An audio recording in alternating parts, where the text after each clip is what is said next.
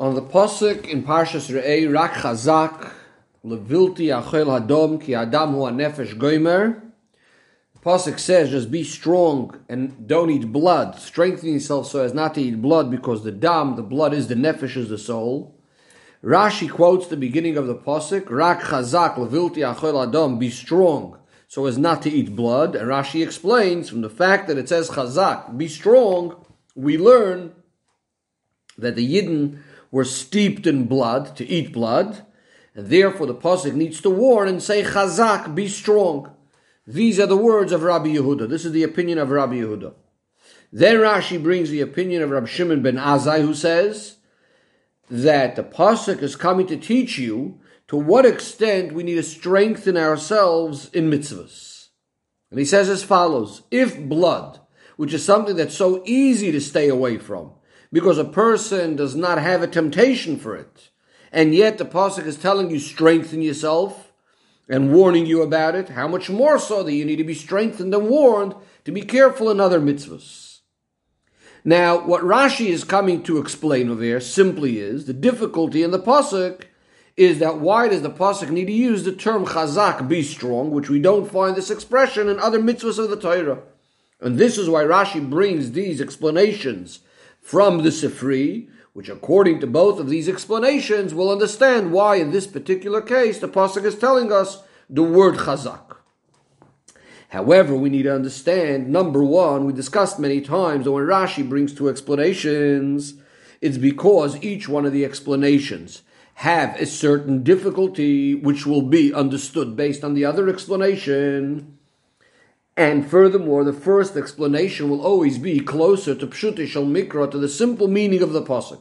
So we need to understand in our case, why does Rashi need to have the two explanations? What is the problem in the first explanation, which will be understood based on the second explanation? And what is the problem with the second explanation, for which reason we need to have the first explanation? Number two, generally, in this machloikis between Rabbi Yehuda and Rabbi Shimon ben Azai, it's very, very difficult to understand, especially when we're trying to understand the simple meaning of the psukim. There seems to be what we call an argument in regards to a metzias, an argument in regards to what the facts are. And it's from one extreme to the other. According to Rabbi Yehuda, the pasuk is warning us chazak because they were steeped in blood. They were so involved in eating blood. That means they were very, very used to eating blood. That's on the one extreme. On the other extreme is Rabbi Shimon ben Azai, who is telling us that for blood itself, they wouldn't even need to be strengthened because it's very, very easy to stay away from it because a person does not have a taiva for it. A person is not tempted to eat at all. In other words, these are two extremes. Are they steeped in blood to such an extent that they need to be warned not to have it, or that they completely don't have any desire for it? And clearly this would have been the situation also when they were commanded. This is why they are being told, Rak Chazak, Levilti Achol Hadom. So clearly this is the situation that's going on right at this current moment. So they seem to be arguing from one extreme to the other.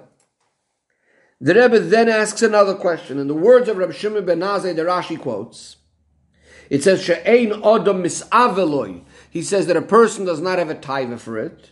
Now this is very different to the original words that Rabbi Yehuda said, which Rabbi Yehuda used the words that they were shtufin b'dam, they were steeped in blood. Rabbi Shimon ben Azai doesn't use an opposite expression and saying that a person is not steeped in it. Rather, he uses now a different term that they don't have a taiva for it. So why the difference in the expressions between Rabbi Yehuda and Rabbi Shimon ben Azai? Then the Rebbe asks, so we have another Rashi a little bit further on. On the pasuk Laman Yitav Loch, Rashi says, from here we could learn the tremendous reward for mitzvahs. If blood, which is something that a person is disgusted from it, and yet he gets reward for it, how much more so with other things in regards to other mitzvahs? From that expression it sounds like, from what Rashi says over there, that a person is disgusted by blood, this sounds like this is true at all times.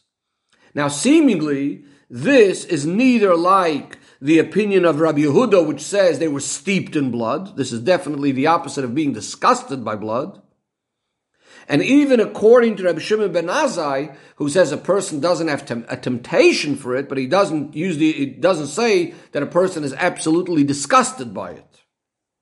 So again, we need to understand at which stage, where exactly is the person holding? Is it something that he's disgusted by, or he just doesn't have a temptation for it, and so on?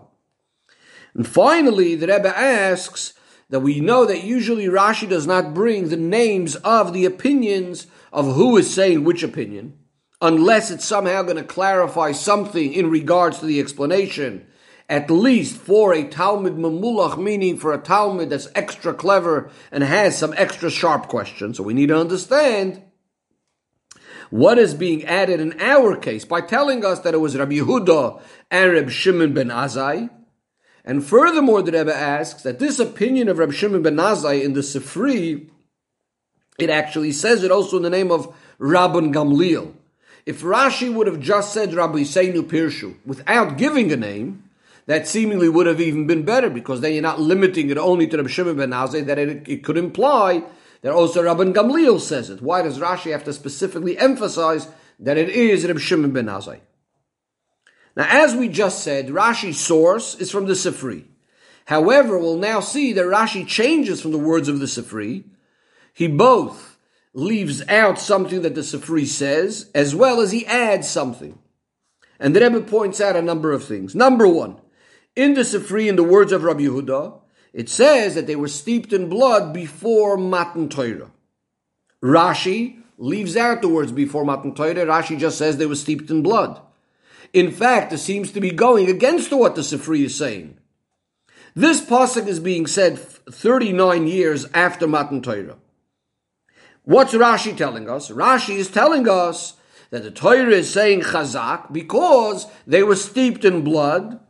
In other words, 39 years after Matan Torah. This is clearly very different to what the Sifri was saying, that they were steeped in blood before Matan Torah. The Rebbe says, actually, if Rashi would have just explained in the simple meaning of our pasuk, like the Sifri, saying that it's before Matan Torah, that actually would have helped that now the machloikas of Rabbi Yehuda and Rabbi Shimon ben Azai wouldn't be arguing about what's happening. Because we would very easily be able to say that Rabbi Shimon ben Azai, who said that the Yidden was steeped in blood, that's referring to the time before Matan Torah.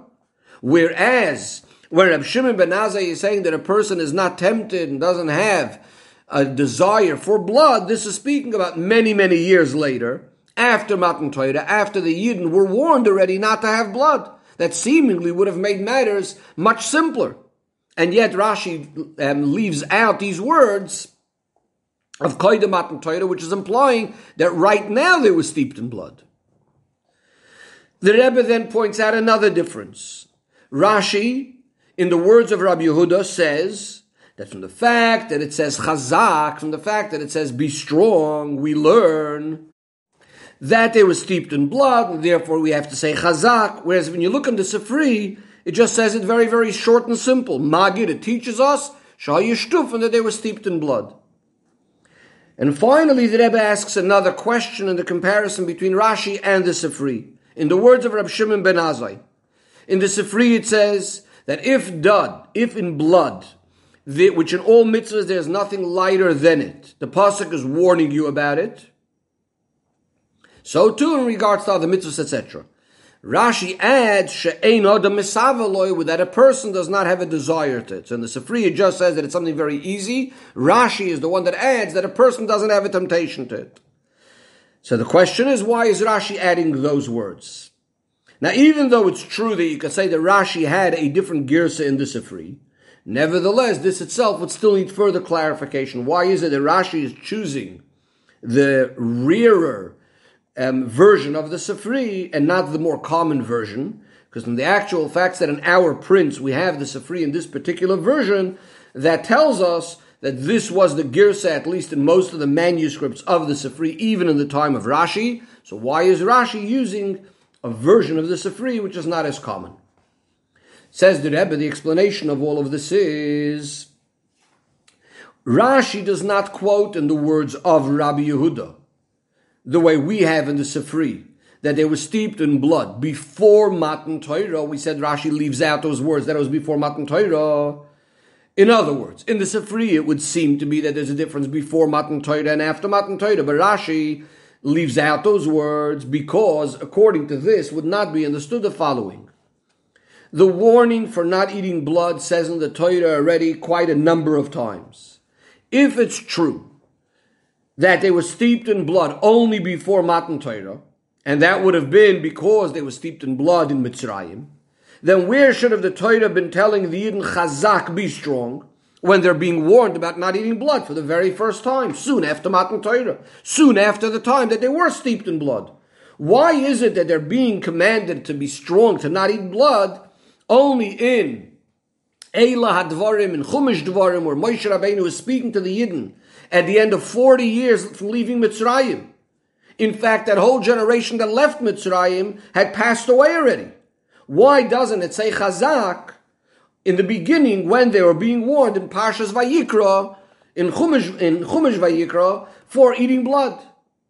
This is why Rashi adds in the words of Rabbi Yehuda and says that from the fact that it says Chazak, in other words, from the fact that it says over here Chazak, we learn that they were steeped in blood to eat it. That means to say that even right now, 40 years after Yetzias Mitzrayim, they're still steeped in blood. And that's why this is what the Yidden are being told right over here. Now, why is this not a machloikas b'metzias?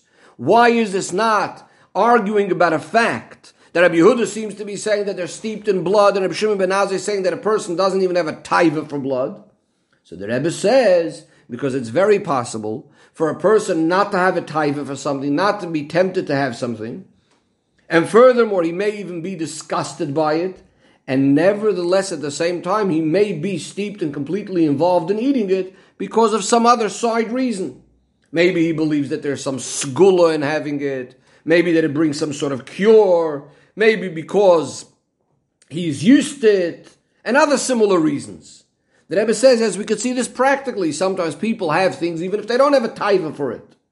So too we could say in our case in regards to the blood, that yes, they were steeped in blood for many, many years after leaving Mitzrayim, which is what Rabbi Yehuda is saying, even though that it's true on the other hand, where Rabbi Shimon is saying that they didn't actually have a taiva for it, or perhaps even furthermore, that they were disgusted by it. However, says the Rebbe, the problem over here of learning this, that this is the reason why the Torah has to say Chazak, for which reason Rashi is going to bring another explanation, is because number one, if in fact the Yidden were steeped in blood all this time, then where should have it said Chazak? As we said before, it should have been the first time it's mentioned in Chumash Vayikra about not eating blood. That should have been the main time, just after Matan Torah. They should have been warned right away, be strong and don't eat blood. Don't wait till the end of the 40 years. Furthermore, the Rebbe says, most importantly, since the Yidden were already warned a number of times not to eat blood before the 40th year, it doesn't make sense at all to say, it's not logical to say at all, that for during this time of close to 40 years, none of these words and warnings helped, and they were still steeped in blood. And even more so, the Rebbe says, what the difficulty is, that we're speaking now about a time when all the people that left Mitzrayim, which were originally steeped in blood, had passed away already. And now it's their children, to say that their children are still steeped in blood at this point, especially when they've heard so many times already being warned from Hashem not to eat the blood, it's very strange to say that they're still steeped in blood all of this time later. This is why Rashi is not satisfied just with this pirush, and he brings a second explanation, the opinion of Reb Shimon ben Azai, that from the fact that it says Chazak over here, the reason why it says Chazak is not because they were steeped in blood at this point. Rather, it's coming to warn you and teach you to what extent we need to strengthen ourselves in all mitzvahs. That even a mitzvah that's very easy to stay away from, a thing that's very careful, something very easy to be careful with, like blood, which a person doesn't have a taiva for, and yet we're being so much given cautions and warnings to strengthen ourselves. How much more so we need to strengthen ourselves in all mitzvahs? And Rashi actually adds the words that we said before doesn't say in the Sifri. she'ein adam misavaloi, that a person doesn't even have a taiva for it. Why does Rashi add these words? So the Rebbe explains 2 points. Number one, since the reason why it's easy to stay away from it is because we don't have a taiva for it. In other words, it's something within the nature of the person that he's just not tempted to it, and therefore it's easy. So it's understood that since this is the nature, so then it's understood simply that this would be the case also at this time when they're being commanded at the end of the 40 years, because this is just part of the nature of the person. So that's number one.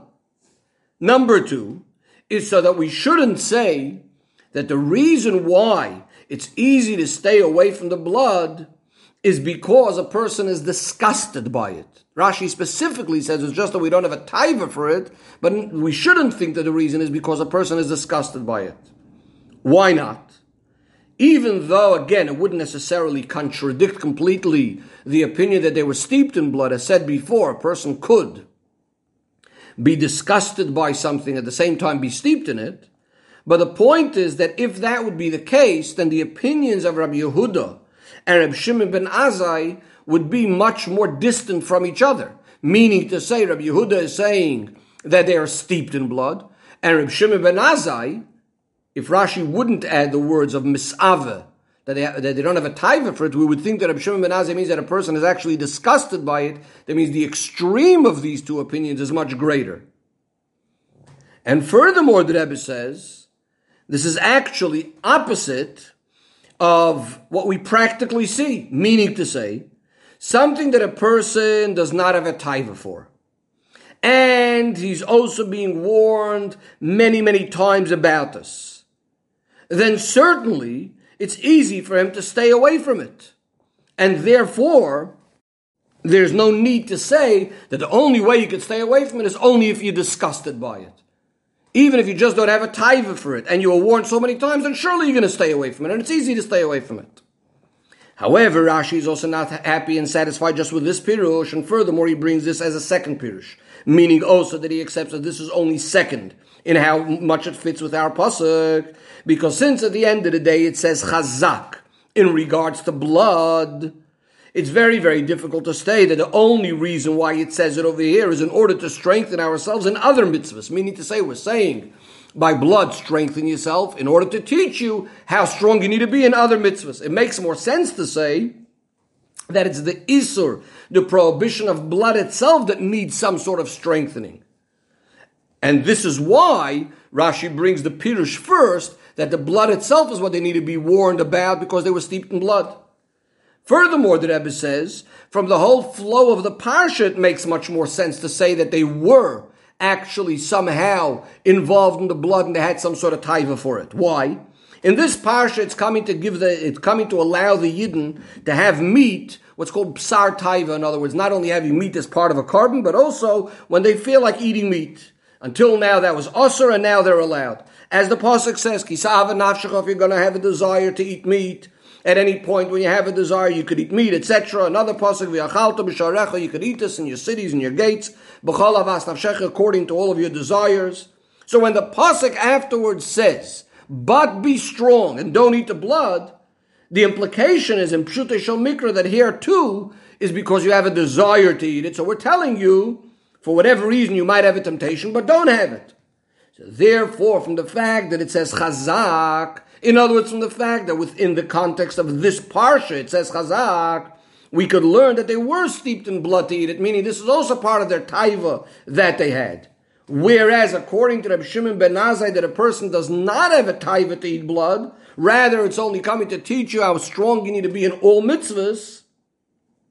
So then the style of this particular warning right over here about the blood, rak, chazak, but be careful not to eat the blood, doesn't seem to fit so well with the flow of these psukim where we were speaking about things that you do have a taiva for and how to go about it. And this is why Rashi brings Rabbi Yehuda's opinion first. In other words, this is the one closer to Pshutei Shel Mikra, because in the flow of the psukim, this sounds much more like the pasuk is speaking about. You need a special strengthening and a caution about blood. The problem is only, as we said before, how it really fits with the whole story that they're still being steeped in blood all these years later and after so much warnings, etc. However, says the Rebbe, a Talmud Mulach, an extra smart Talmud could still ask, what is actually the reason why each one of the opinions, meaning Rabbi Yehuda and Reb Shimon, holds of that opinion, of that explanation? What is the advantage, in other words, of each explanation?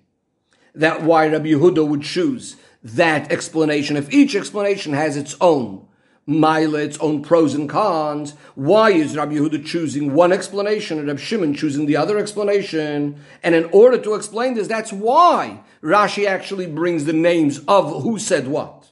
Because we're going to see now that these explanations that they're giving in this Rashi is going to fit with other things that they say in other places as well. We find regarding Rabbi Yehuda, on the pasuk, it says, Lo yisoichal kol nevela. Now, one is not allowed to eat nevela, which is an animal that died, that wasn't shechted properly, etc. The pasuk says, La geir asher b'sharechot etneno, you should give it to the geir, to a convert. Over here, a geir is referring to a geir toishav, someone that accepted the Sheva Mitzvahs b'nei Noach. So you can give it to him so you could eat it. Or you could sell it to a nachri, which refers to someone that it does serve avodah zarah.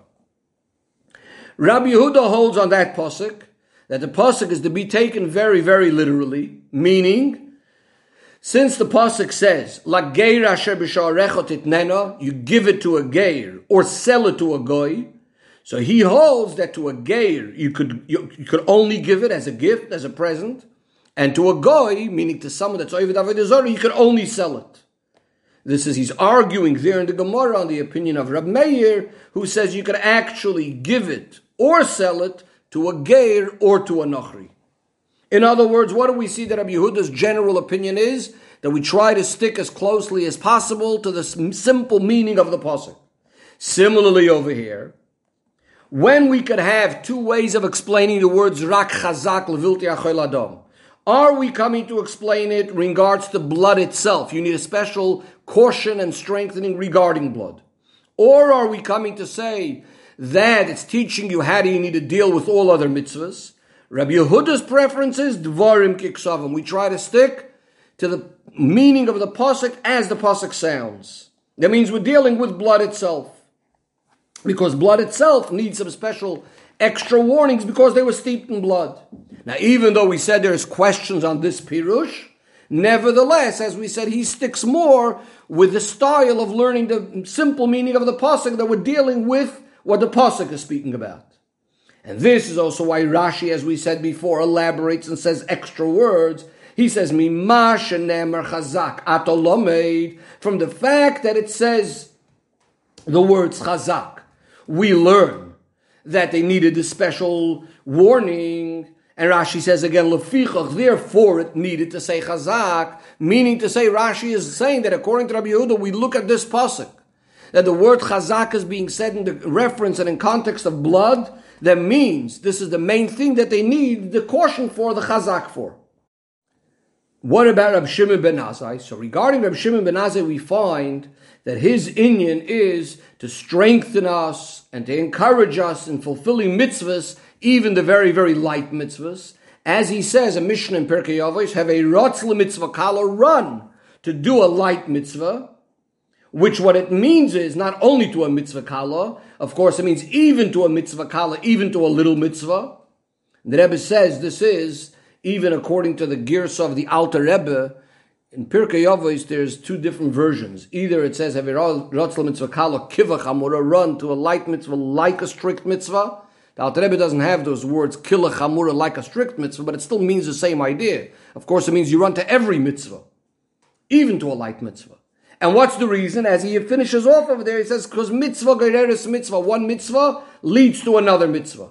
And so too, in the opposite by Aveira, what does he say? Run away from an Aveira. Here too, he says the reason, because one Aveira leads to another Aveira. So that's one point that we see, about the special encouragement for all mitzvahs and the light mitzvahs.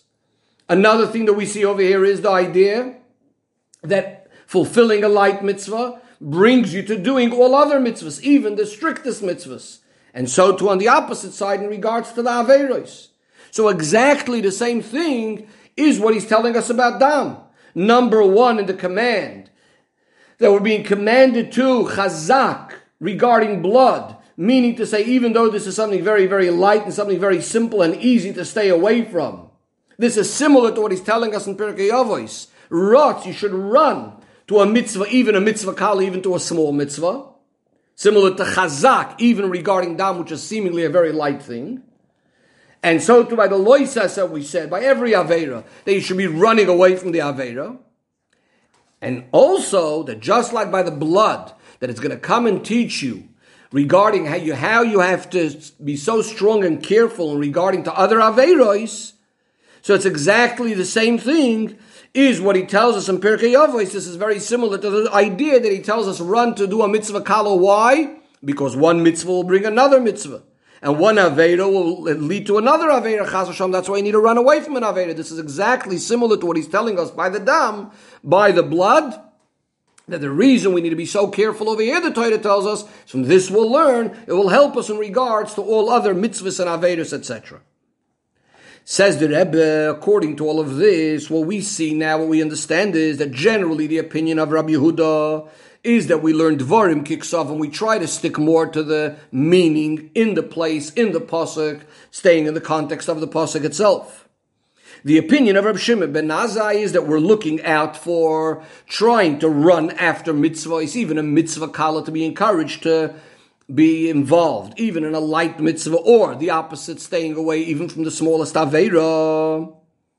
However, the Rebbe still asks, okay, so this is Rabbi Yehuda clearly says one, and Rabbi Shimon ben Azai says the other. But how do we actually know that Rabbi Yehuda wouldn't agree with Rabbi Shimon ben Azai that we also need to strengthen ourselves in the mitzvahs that are very, very light and simple to be careful of? How do we know that Rabbi Shimon ben Azai doesn't hold of the concept of Dvarim Kiksavon, that we just try to stick to the simple pshat and the literal meaning of the pasuk? So the Rebbe says, the Rebbe is going to have a look now at some other Gemaros where we'll actually see that not only is Rabbi Yehuda of the opinion of Dvarim Kiksavon, but he actually disagrees with that special extra enthusiasm of Rabbi Shimon ben Azai. And we're also going to see how Rabbi Shimon ben Azai doesn't only speak about how careful we need to be in light mitzvahs and so on, but he actually disagrees with the concept of Dvarim Kiksavan, that you could just go and just with a simple pshat of the pasuk. And the Rebbe explains it in the following way. We have a Gemara at the end of Masechta Brachos. Tanya, we learned in the Baraisa, Ben Azai says, one time I followed Rabbi Akiva into the Beis Akisei, into the restroom. And I learned from him three things. And he goes on to discuss the different halachos that he learned from Rabbi Akiva. So Rabbi Yehuda says to him, Ad kane asta panecha berabcha, did you have such chutzpah against your Rebbe going into the bathroom with him? So Rabbi Shimon ben Azai answers, Torah, this is Torah, v'lilmud ani tzarech, and I need to learn. What's the argument of here? What's going on? Again, this is the same Rabbi Yehuda and Ben Azai, right? So the Rebbe explains it in the following way. Rabbi Yehuda was of the opinion that even though it's Torah, and even though, yes, you need to learn it, but what's the regular style in Limud Torah? You ask a question in the Beis HaMedrash. And this is why he says to Rabbi Shimon ben Azai, to this extent you have this sort of audacity, this sort of chutzpah, to go into the bathroom instead of just asking the question in the Beis HaMedrash. But was it Rabbi Shimon ben Azai emphasized? No. We need to run, as we said, even to a mitzvah kala, you need to do it with the biggest enthusiasm. And so too when it comes to clarifying a halacha, that if there's a possibility to actually not only ask a question in the Beis HaMedrash, but actually to see the action, how it's being done, then there's the concept which we call Ma'aser Rav, that what could be greater than an actual action, an act, when you see something, a halacha l'poil. This is similar to a Maimer Chazal that says that you don't learn a din, you can't learn a halacha, not from limud, not from someone just teaching something, or not even from Maisa, which means when he goes ahead and tells you what to do, if there is still any room, there could be some sort of doubt that maybe we don't know the full reason for the logic behind the halacha, until you're actually told halacha l'maisa, go ahead and do this. And this is why he goes after Rabbi Akiva to see what the anhagu, how he acts, b'poyol mamish. So what do we see over here? This sort of idea that he has this enthusiasm to make sure, careful, to be 100% sure about every single mitzvah and every single halacha. Which, by the way, the Rebbe says, well, this is also answered what the Maharsha asks over there. The Maharsha says, who forced Reb Shimon ben Azai to have this chutzpah to go ahead and do what he did to go into the bathroom? Why didn't he just ask these questions from his Rebbe? So the Maharsha says that, of course, Reb Shimon ben Azai wasn't concerned about halachos, that maybe there's any sort of chashish isur, things that he knew that maybe there's some sort of isur with it. Of course, he wasn't going to ask about those things. In other words, if there's any chashish isur, of course he's staying away from it. However, what he's saying is that maybe there's some things that I don't even know what to ask about, and therefore he needs to go in and see what halachas there might be that maybe he didn't even think of. But the Rebbe says, Lo zachisi lahavin, the Rebbe says, I didn't merit to understand, the Rebbe says. This itself, he could have asked his Rebbe, he could have said, is there anything else to learn? And then he could have learned it from him. Why does he have to go have the chutzpah to go into the restroom with him? But the explanation, as I said before, the shita and the style of Reb Shimon ben Azai is to do every single matter of Torah and mitzvahs with tremendous enthusiasm, with tremendous extra strengthening. And therefore, since in a psak halacha there's nothing better than a practical ma'aseh b'poel, so he didn't suffice with just asking his Rebbe, but he followed him in to learn from him how things are done b'poel mamash. Whereas, what does Rabbi Yehuda tell him? You shouldn't have ran. You shouldn't have gone with this tremendous enthusiasm to this extent to have this chutzpah, even though, yes, it's Torah and so on and so forth. It's enough that you'll ask your Rebbe whether there's any halachas, whether there's any dinim connected to the Beis HaKisei. But again, the conduct of Ben Azai was, as we said before, with this enthusiasm. But Rabbi Yehuda says, no, this is considered a chutzpah. So in other words, the bottom line of what we just saw in this whole thing is that while Reb Shimon ben Azai is very into this particular style of doing things with extra ischaskus and extra enthusiasm in every aspect of Torah and mitzvahs, what does Rabbi Yehuda tell him? No, we don't go to that extreme. Now the Rebbe looks at the other way around, where we find the idea that Reb Shimon ben Azai doesn't agree with Rabbi Yehuda with the concept of Dvorim Kiksavan, of just looking at the Psukim just in the way they are. So we find like this.